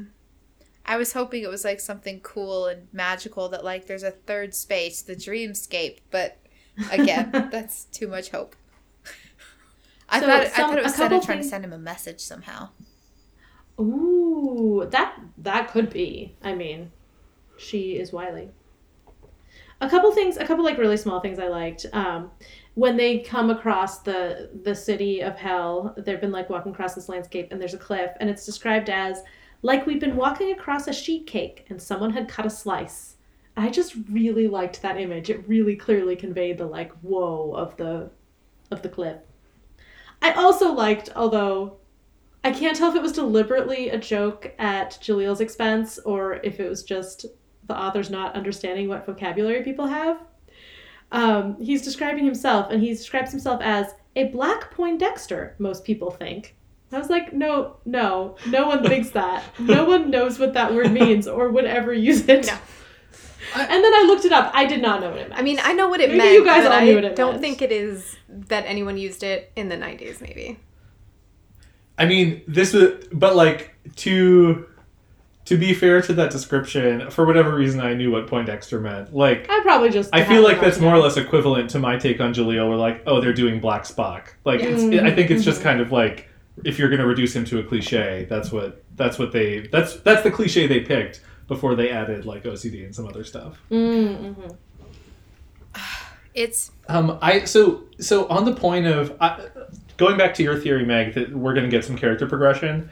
I was really interested in Jaleel's relationship with his father as it comes up in this book, like just a little bit, where his father is working on the house and being like super demanding and like exacting in a way that like seems to be perhaps related to the like control issue that's involved with his OCD or something. But like I would have signed up for like a lot more of like Jaleel and his family and learning about who he is, and a lot less of like what part of his body is Senna gonna touch next. Like I don't know. Is she gonna turn off his compulsions? It was like I was like, oh, this could be an interesting set of character dynamics, but it just didn't go anywhere. Maybe it will in book 8 or 12. Do you remember how one of our commenters told us that the second half of this series is uneven? I can't believe I'm so nervous. How is it possible? Okay. Maybe what they meant is that the second half has some really amazing books and also some books at the same level as the ones we've been seeing. I have some questions for you guys. Yeah, I'm terrified. I have some questions for you guys, like fill in the blank questions. So At some point, April and Christopher are saying naughty words to each other, but with a slight variation. Oh. Do you remember that? Yes. They said like two harsh words to each other, but slightly changed. When Christopher talks, my eyes go skip. So I had does to go anyone back. want to pitch what the harsh words are that April and Christopher would use? Bitch and bastard. All right. That's good. I didn't think of that. Oh, man. How about colder than a witch's fill in the blank? Tit. That ends tit. Yeah. And then he says, heart. Was that it for your film? That was it. Okay. That was just a couple of Apple Grant YA classics. So, going back to the character growth, this is jumping ahead a little to predictions, but like, what I really want to see for Jaleel, I want him to go to a therapist and learn how to manage his OCD. Like, it doesn't seem like he's ever told anyone about this. It doesn't seem like he is in therapy or he has like tried any like medications or any remedies, and I want him to reach out and get some help because clearly it is a difficult thing for him.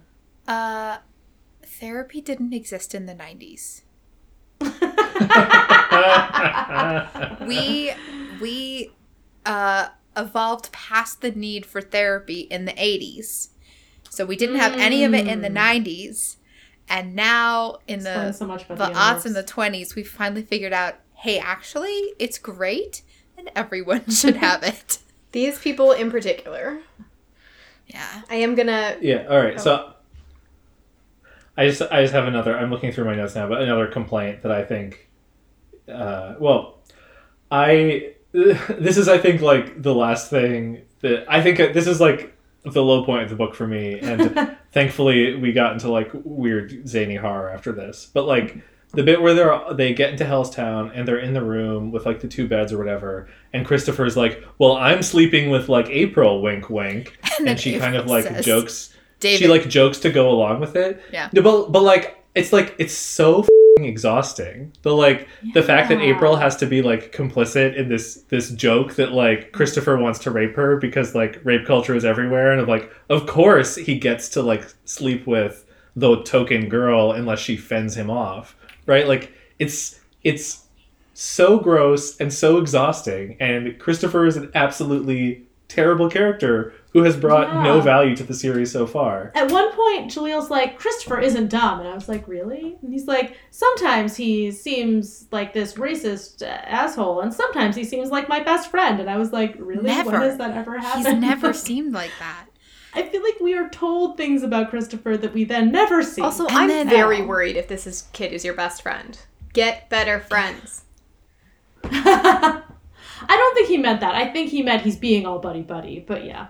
They're giving us a bunch of tell, don't show about the kids that, like, we've been inside each of these kids' heads now, and, like, we know what kind of people they are. And then Jalil will be like, you know what, Christopher? He seems like he's all these terrible negative traits, but he's basically my best friend. And sometimes when I look at David, wow, he just seems like a real hero. And I'm like, you all hate David's guts. Like, and we all hate David's guts. It's not, like, it goes way, like, it's the informed ability thing, or, like, informed traits, where we're just, like, told a thing, but then it's not that we're not shown it, it's that we're shown the opposite. Like, it's like Cassie and Rachel's friendship, where we're like, really? Please show us how this is real, because all we see is them being completely different in every way. Do we have other things to say about this book, or about we could do predictions because Jenny started. So I think we should do 90s, but then we should do leprechauns, and then we should do predictions. Great idea. I want to ask Gray a question about leprechauns. Okay. Oh, we need Gray's Irish mythology rant. Well, that's what I was going to ask. It's mostly about leprechauns. Do you want to do that? Don't worry. Do you want me to should we do that now or after the 90s moments? Do 90s moments first.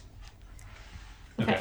All right. So some 90s moments, and then we'll get Gray's rant about leprechauns. Possibly my favorite 90s moment in this. So possibly... I was pointing to not distract you. Totally defeated the purpose. I'm so sorry, Jenny. So possibly my favorite 90s moment in this book.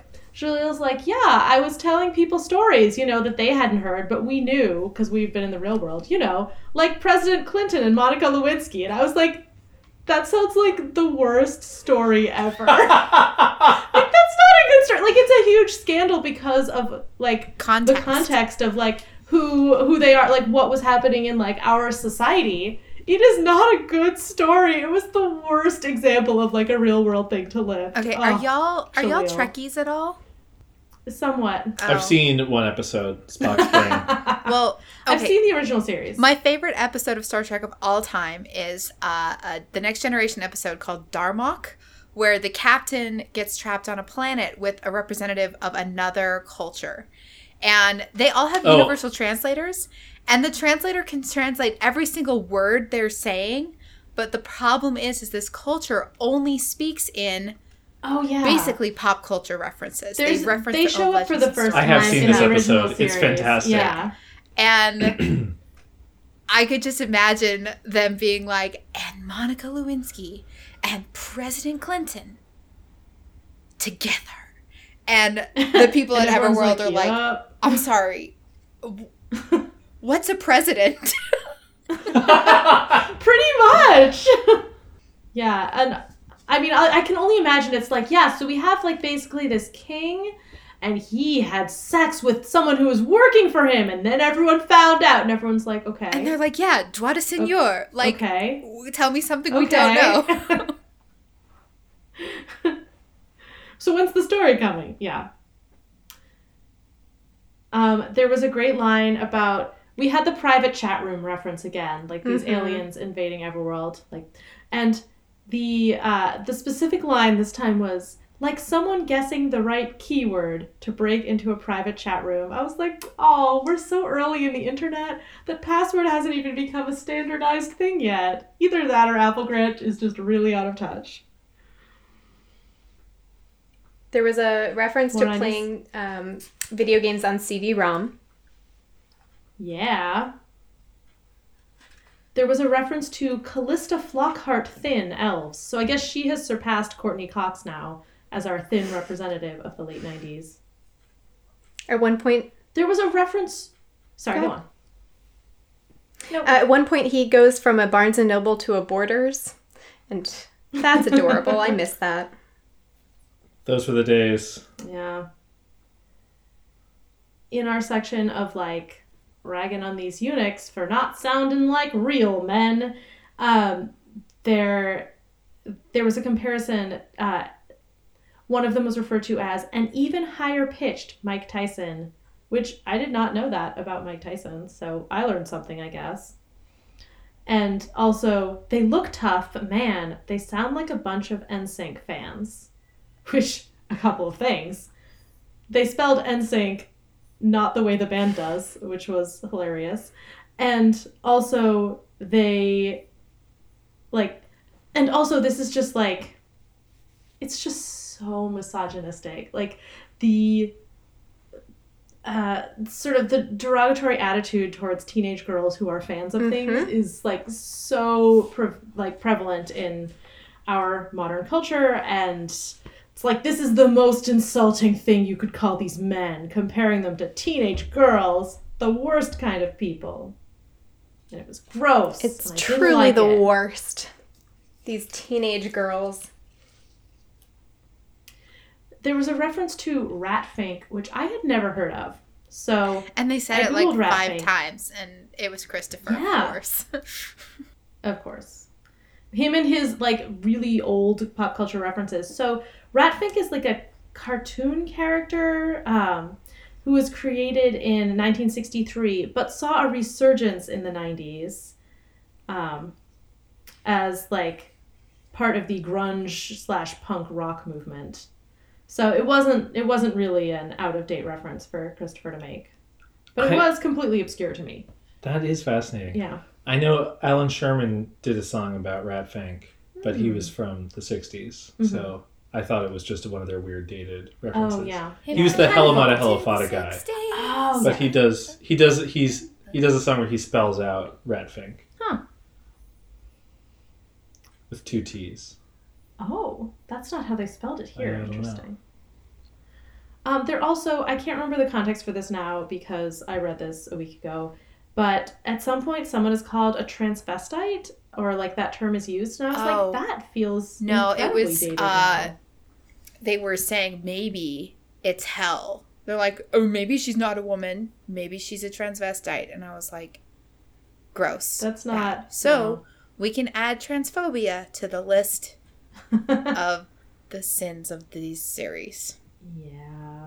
Also, there's a reference to Beanie Babies. I think that's all I have. So Gray, I'd like to ask you a question. Yes, go on, Ted. I don't know that much about Celtic or Irish mythology, but I'm just going to assume, based on Applegrant's track record so far. I see you're stretching, but I'll try and drag out the question so that you can just get ready for that. Sufficiently prepared. The Lurach Main, or the Lurgatan, that are cited in the same paragraph here. So those are definitely like actual like Keebler elf level leprechauns, right? They like live at the end of rainbows, and they have gold, and they bake cookies, right? That's definitely what they are. They're what, when Christopher says leprechauns, he and Nidhogg the dragon are on the same page, right? Like, I'm assuming that's right. Can you just confirm that for me? Charms. They have rainbows and all sorts of they always dress in green. Someone is accepting of big green hats with buckles. Yep. The gold buckles are key. Got so upset about this because when Christopher, he makes a joke early on about, oh yeah, what else are we going to see? Leprechauns? And I was like, oh, Christopher. Windsurfing leprechauns. Windsurfing leprechauns, that's right. And I was like, oh, Christopher, you're the worst. I hate you a lot. What a funny joke for you to make, in line with all of your other jokes. It's very stupid. I'm so delighted to hear that will never come up again. And then we got to the end of this goddamn book. And the dragon says to them that he has had in his possession, just for reasons. I don't know what reasons. He doesn't tell me what reasons, but for some reason he has in his possession, he has the four talismans, he calls them, but the treasures of the Tuatha De Danann, who are basically like, they're not gods exactly, and they're not fairies, but they're sort of supernatural, mythical figures in Irish folklore. And somehow this dragon has the 4 treasures of the Tuatha De Danann, which, all right, fine. Also, one of them is translated really weird, and I'm sure we'll get to it next book. Like, I do not understand this thing about the cauldron bringing forth the food of endless youth. I have never seen it translated like that. Ever, ever, ever. It's always something about how no one who comes to the cauldron ever goes away unsatisfied. So usually it's, you know, like the feast of plenty or whatever. But it's not like endless youth. It's not the fountain of youth. You get food and then you can go back and fight some more. Like, whatever. I'm sure we'll get that next book. And I'll yell about it then. For now, I want to yell about the fact that Nidhogg says to them, Nidhogg says, who took the 4 talismans of the Tuatha De Danann? The filthy Lorghamane, of course. The Lorgadon. Who else would dare? None but the little thieves, the grubbers after treasure, the most vile and despicable leprechauns. And I just want you to know, had this been my book, I would have hurled it bodily across the room. It wasn't my book, so what I did instead was I closed the book and then I put it down and then I yelled a lot just at the world. Okay, so here's just a little thing about leprechauns. They are part of Irish folklore. No one knows why. They are not in most primary sources. They're not a huge part of any Irish folklore. Like the original folklore, there's a lot about the Sidhe, the Oisin, the good people, the fairies. They live in the fairy mounds, whatever. Leprechauns were like, and then sometimes there are leprechauns and they've got shoes and we don't know why. They're a very weird, tiny part of Irish folklore. Now, something kind of interesting, I looked this up because I didn't want to just be telling you what I learned when I was a kid, you know, from my family. So I looked this up and I actually found something quite interesting. In 2019, they've been doing this big research project into Irish language, right? Because it's one of those languages that's still alive, but in very, very small parts of Ireland, and it's being revised as a written and spoken language. But as part of that, there's been a lot of research done into the history of the language. And in 2019, they came out with all this new information about a bunch of words. People have been doing this research forever. We're like, hey, we thought it meant this. It actually comes from this word, whatever. Leprechaun's actually one of the words that they gave more history on, which I thought was totally fascinating. And what this group of scholars said is not a native Irish word, which everyone already knew because there's no etymology for it that matches other etymology in folklore or any sort of fairy tales. So what they think is that it actually comes from Luperci, which is a group related to an ancient Roman festival, Lupercalia, which is like a pastoral festival. And so Luperci became leprechaun. And then because of some like weird other etymology things, somebody heard it as having to do with shoes, and then they became cobblers. It's like a very weird thing, but it has literally never mattered because there's like 2 stories about leprechauns. There is a ton of Irish folklore, right? There are so many stories. It is a storytelling culture. There's a lot of oral stories that have been told through the years. And there's like one story and maybe they're leprechauns or maybe they're dwarves, and who cares because they only show up once, right? They help Fergus and then nothing else happens. So it's just like, it's always been a really weird part of Irish folklore. And the reason that it is particularly obnoxious for a lot of people is that leprechauns have become this super twee symbol of Ireland for tourists. And so when you go to Ireland and you walk into like any of the, you know, shops along the main drag, there's always going to be like Lucky Charm ass leprechauns hanging off the doorway for kids to get, and it's just the dumbest shit. A lot of it's really stereotypical, right? Like, Irish people, they're short, they have red hair, they're really poor, so they're after your gold, and like, it's lucky if you catch them, right? Like, there's a bunch of weird shit mixed into it, and it's all very bad. Mm-hmm. But if you were going to pick part of the Irish culture and mythology to talk about for any reason ever, that you would pick leprechauns is just the most insultingly banal thing to choose.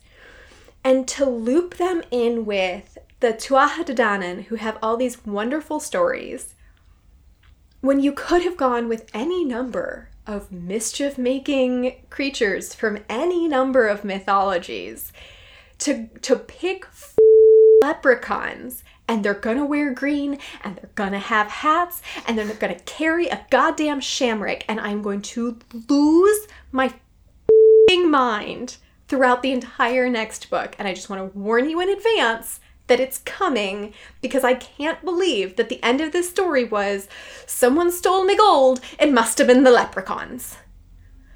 That ends. So I predict that they're gonna like meet some like tough warriors, and those are gonna turn out to be the leprechauns. And then Applegrant will be patting themselves on the back, being like, "Look, we realized that this image of leprechauns are stupid. We used a real one, but of course, based on what Gray just told us, that will not be accurate." And I predict. Sorry, go ahead, Ted. Nope. I'm sorry I interrupted you, Gray. I predict that the leprechauns will be stupid, green-wearing, hat-wearing, cobbler stereotypes, and David will mow them down gleefully, and Gray will like David for the first time. The Never happened. The other thing that she brought She'll up, never like David. really brief, it was interesting. There were like these bits of Celtic mythology that she sort of sprinkled in. So the Tuatha De Danann came up earlier in the book, but also some of the warriors in Hell's Town. She refers to them as Fianna. I noticed They're that. Finn or Fianna or whatever. And the Fianna were like warrior bands. They were warriors who roamed around the countryside, making trouble mostly, and getting into adventures and all kinds of things. And like the fact that they exist, and then again, like that's a real cool thing for you to explore. Like bands of warriors roaming about the countryside. And then also here are the Tuatha De Danann, and here are like the Sidhe and whatever. All of that would be very cool. And instead they were like, what's the laziest stereotype we can find? Spin the wheel? Oh, it's leprechauns. It's definitely leprechauns. That's what we're going with. So far, a lot of their mythological characters have been the name from mythology and then whatever we decide is coolest. So, because like Loki isn't really Loki, Hel isn't Hel, just nobody actually matches up with their authentic mythological histories. That seems accurate. Yeah. What if we find out that Christopher invented Everworld? That would explain so much. He got super high, he wrote it all down, maybe he did some illustrations, and then he forgot everything. And we're going to find out that the big bad Ka-Anor is Christopher. It's Christopher! He made it all up. That's my big. I have an actual serious prediction. You not that wasn't serious, Ted. Sorry. I it's shouldn't okay, have put... Meg. I know what you meant to say. Yeah. I didn't mean to belittle you, Ted. I apologize. David's going to kill the dragon in the next book, right? He's going to be David Dragonslayer, one of Senna's prophecies. Oh, yeah. Because it's a David book next time. And I just looked at the first page, and the boy is feeling some feelings about how everyone is treating him for liking Senna. Poor David. Wow. Maybe it's because you shouldn't like Senna. Yeah. He can't. Listen, he just can't help himself. Have you seen how Senna's dressed? Y'all, we have to predict what's the deal with Thor. We heard Thor got eaten by Ka-Anor. Loki ended up with his hammer, but actually Hel has captured Thor. Is this a copy? Is this a clone? Is this a Thor clone? Is Loki, does Ka-Anor not exist and Loki's actually the big bad? Like, where are we going with this? Can I give you one more mythology? Thor will never come back. Wait, I have an answer. Wait, I have Jenny, an answer what to did you Ted's say? thing. I said Thor will never come back. No. I have a real serious answer. Ka-Anor eats them, and then he poops them out in those ice cubes. And Hel collects them? Yes. Limited edition. Nice. Scat. So Ka-Anor and Andalites have the same shaped poop. That is probably from an animal fact, because wombats poop cube shaped. Ooh, Exactly. Why did the Thank you, Andalites? Meg. Why did the Andalites design a morphing device shaped like their poop? Was it like a poop emoji device? Okay. Alternate Animorphs where a human gets stranded on the Andalite homeworld and says, touch this object. And it's like, 3 small spheres squashed on top of each other, and the top had a point. The color was brown. There you go. Gross. Can I give you my... I forgot there was one little thing that I did like, and it's another mythology sidebar, but not a rant this time. So, in Hell's world, there are these, the ice cubes, and Thor is in one of them. In another is Balder. And that is another Norse myth where Balder is the very favorite of all the favorite kids on in Asgard. He's the favorite of all the children of, I think he's probably one of Odin's kids. And so he has these dreams that he's going to die, and everyone's very sad because they don't want Balder to die. So his mother goes around and makes everybody promise not to kill Balder. And by everyone, she means gods, plants, trees, animals. Like, she talks to every being on the earth, and they all gave their pledges. That's how much they loved him. And then the gods were so sure that this was going to work that they form a ring around this guy, and then they throw things at him, like spears and axes and rocks. And sure enough, they all bounce harmlessly off this guy who is, for some reason, standing in this circle and letting them throw shit at him. And then Loki, who's very jealous, of course, asks Frigg, who's Balder's mother, and says, "Are you sure you asked absolutely everything in the world not to harm Balder?" And she says, I did not ask mistletoe, because it's so small and harmless. Surely it could never hurt him. So I didn't even bother talking to the mistletoe. I talked to all the other plants on Earth. Frig! But not mistletoe. And so Loki, being an ass, a friggin' mistake, gets a mistletoe, makes it into an arrow. And then, because he's an asshole, right, gives the arrow to Balder's blind brother, who is sad because he's missing out on the fun of throwing things at his brother.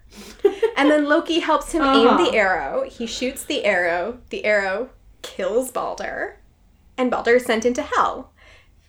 And then Frigg is like, "Oh no, that's so terrible. I know." And Hel says, if you can get everybody on Earth to agree that Balder is the best, then he can come back. And everybody on Earth agrees that he can come back, except for... So great. If you run around Earth to ask everybody if Balder can come back, is that called a balderdash? Yes, it is. That's exactly what it is. Well done. So he does that, and then it turns out almost everybody does, except for one person who's Loki in disguise, who says, "Nope, he never did anything for me. Why should I do anything for him?" And then Balder has to stay in hell forever. And the thing about it is, that whole story is so stupid for so many reasons, not least of which is, no matter how sure you are of this whole protection because your mom asked everybody not to hurt you, why would you stand in a circle of other gods and let them shoot arrows and spears at you? That's kind of your fault, isn't it? Wow, Balder shaming. This concludes I love Story that Hour story. with Gray. Wait, this is why Loki was locked up, but then he managed to escape when Everworld was created and all the chaos. He managed to escape. That's what we learned in the first book. That's probably something like that. Yeah, sure. It's just so dumb. All right. Do we have any other predictions? Ted looks dead. Yeah, I'm ready to fade back into the niffles that I came from. I have no other predictions. I am not looking forward to the next book. You'll be niffled. I'm really looking forward to yelling about it. I can't believe they were fucking leprechauns. God damn it. I just don't. I think I'm all in on Meg's. David will begin to have a character arc in book 5. That might be make or break for me in terms of continuing to give these books a chance. Surely somebody must have a character arc someday, right? Right? Please? There are people who seem to like these books, so there must be something good about them. Nostalgia. I mean, yeah. that probably makes a big difference. I don't know. I read them at the time, didn't like them that much, never read them again. So... And I think one of the reasons why we're so harsh on these books is we love Animorphs so much. And it's like, how could the Animorphs team do this? And it's disappointing every book. And I keep hoping it won't be. I'm like, oh, April's book will be good. Oh, Jaleel's book will be good. And so far, no dice. Yeah, we've seen all the characters now. If this series were longer than 12, I would probably just be like, nope. But like, I feel like I have, like, what we've seen so far, I have 12 books in me. I can do 12. Yeah, can we take? But yeah, can we take a quick survey? How are we feeling about ability to get through this? I can get through 12. Yeah, we're 30% done. We're a quarter of the... Wait. 4 out of 12. Yeah, we're 30% done. We're 33% done. Yeah. We should do some housekeeping in terms of what Meg will need to know for editing. Tell me all your secrets. Oh, and thus endeth the podcast.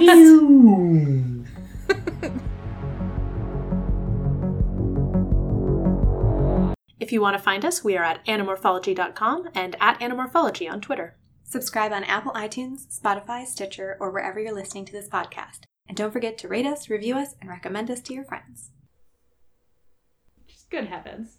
I think you mean good hell. I mean bad hell. Bad heavens. Bad hell.